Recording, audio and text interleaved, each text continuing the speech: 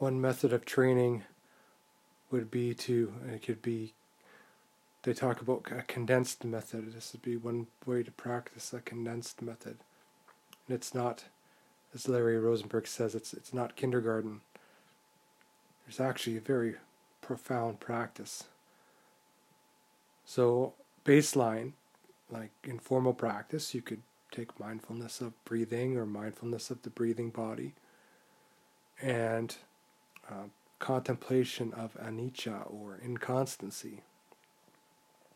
Similarly, with mindfulness of bodily activity during bodily activity, and if you wish, combined with mindfulness of anicca.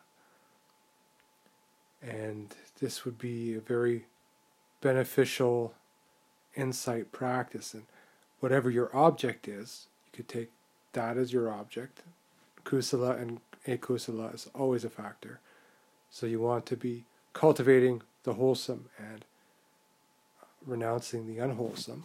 But whatever your object is, you could take your object as your object, which is natural for the mind, and insight, penetration through that object. Contemplation of anicca. Anicca, inconstancy, is always there. We need only bring our attention to it.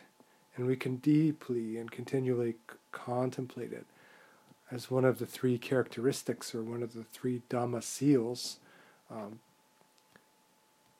insights that are unique to the Buddha's realization. But they're aspects of the nature of reality. And contemplation of anicca, or inconstancy, leads us to realize anatta, or non-self, and anything that is inconstant and not self is by its very nature inherently unsatisfactory, dukkha. And in this way we can cultivate insight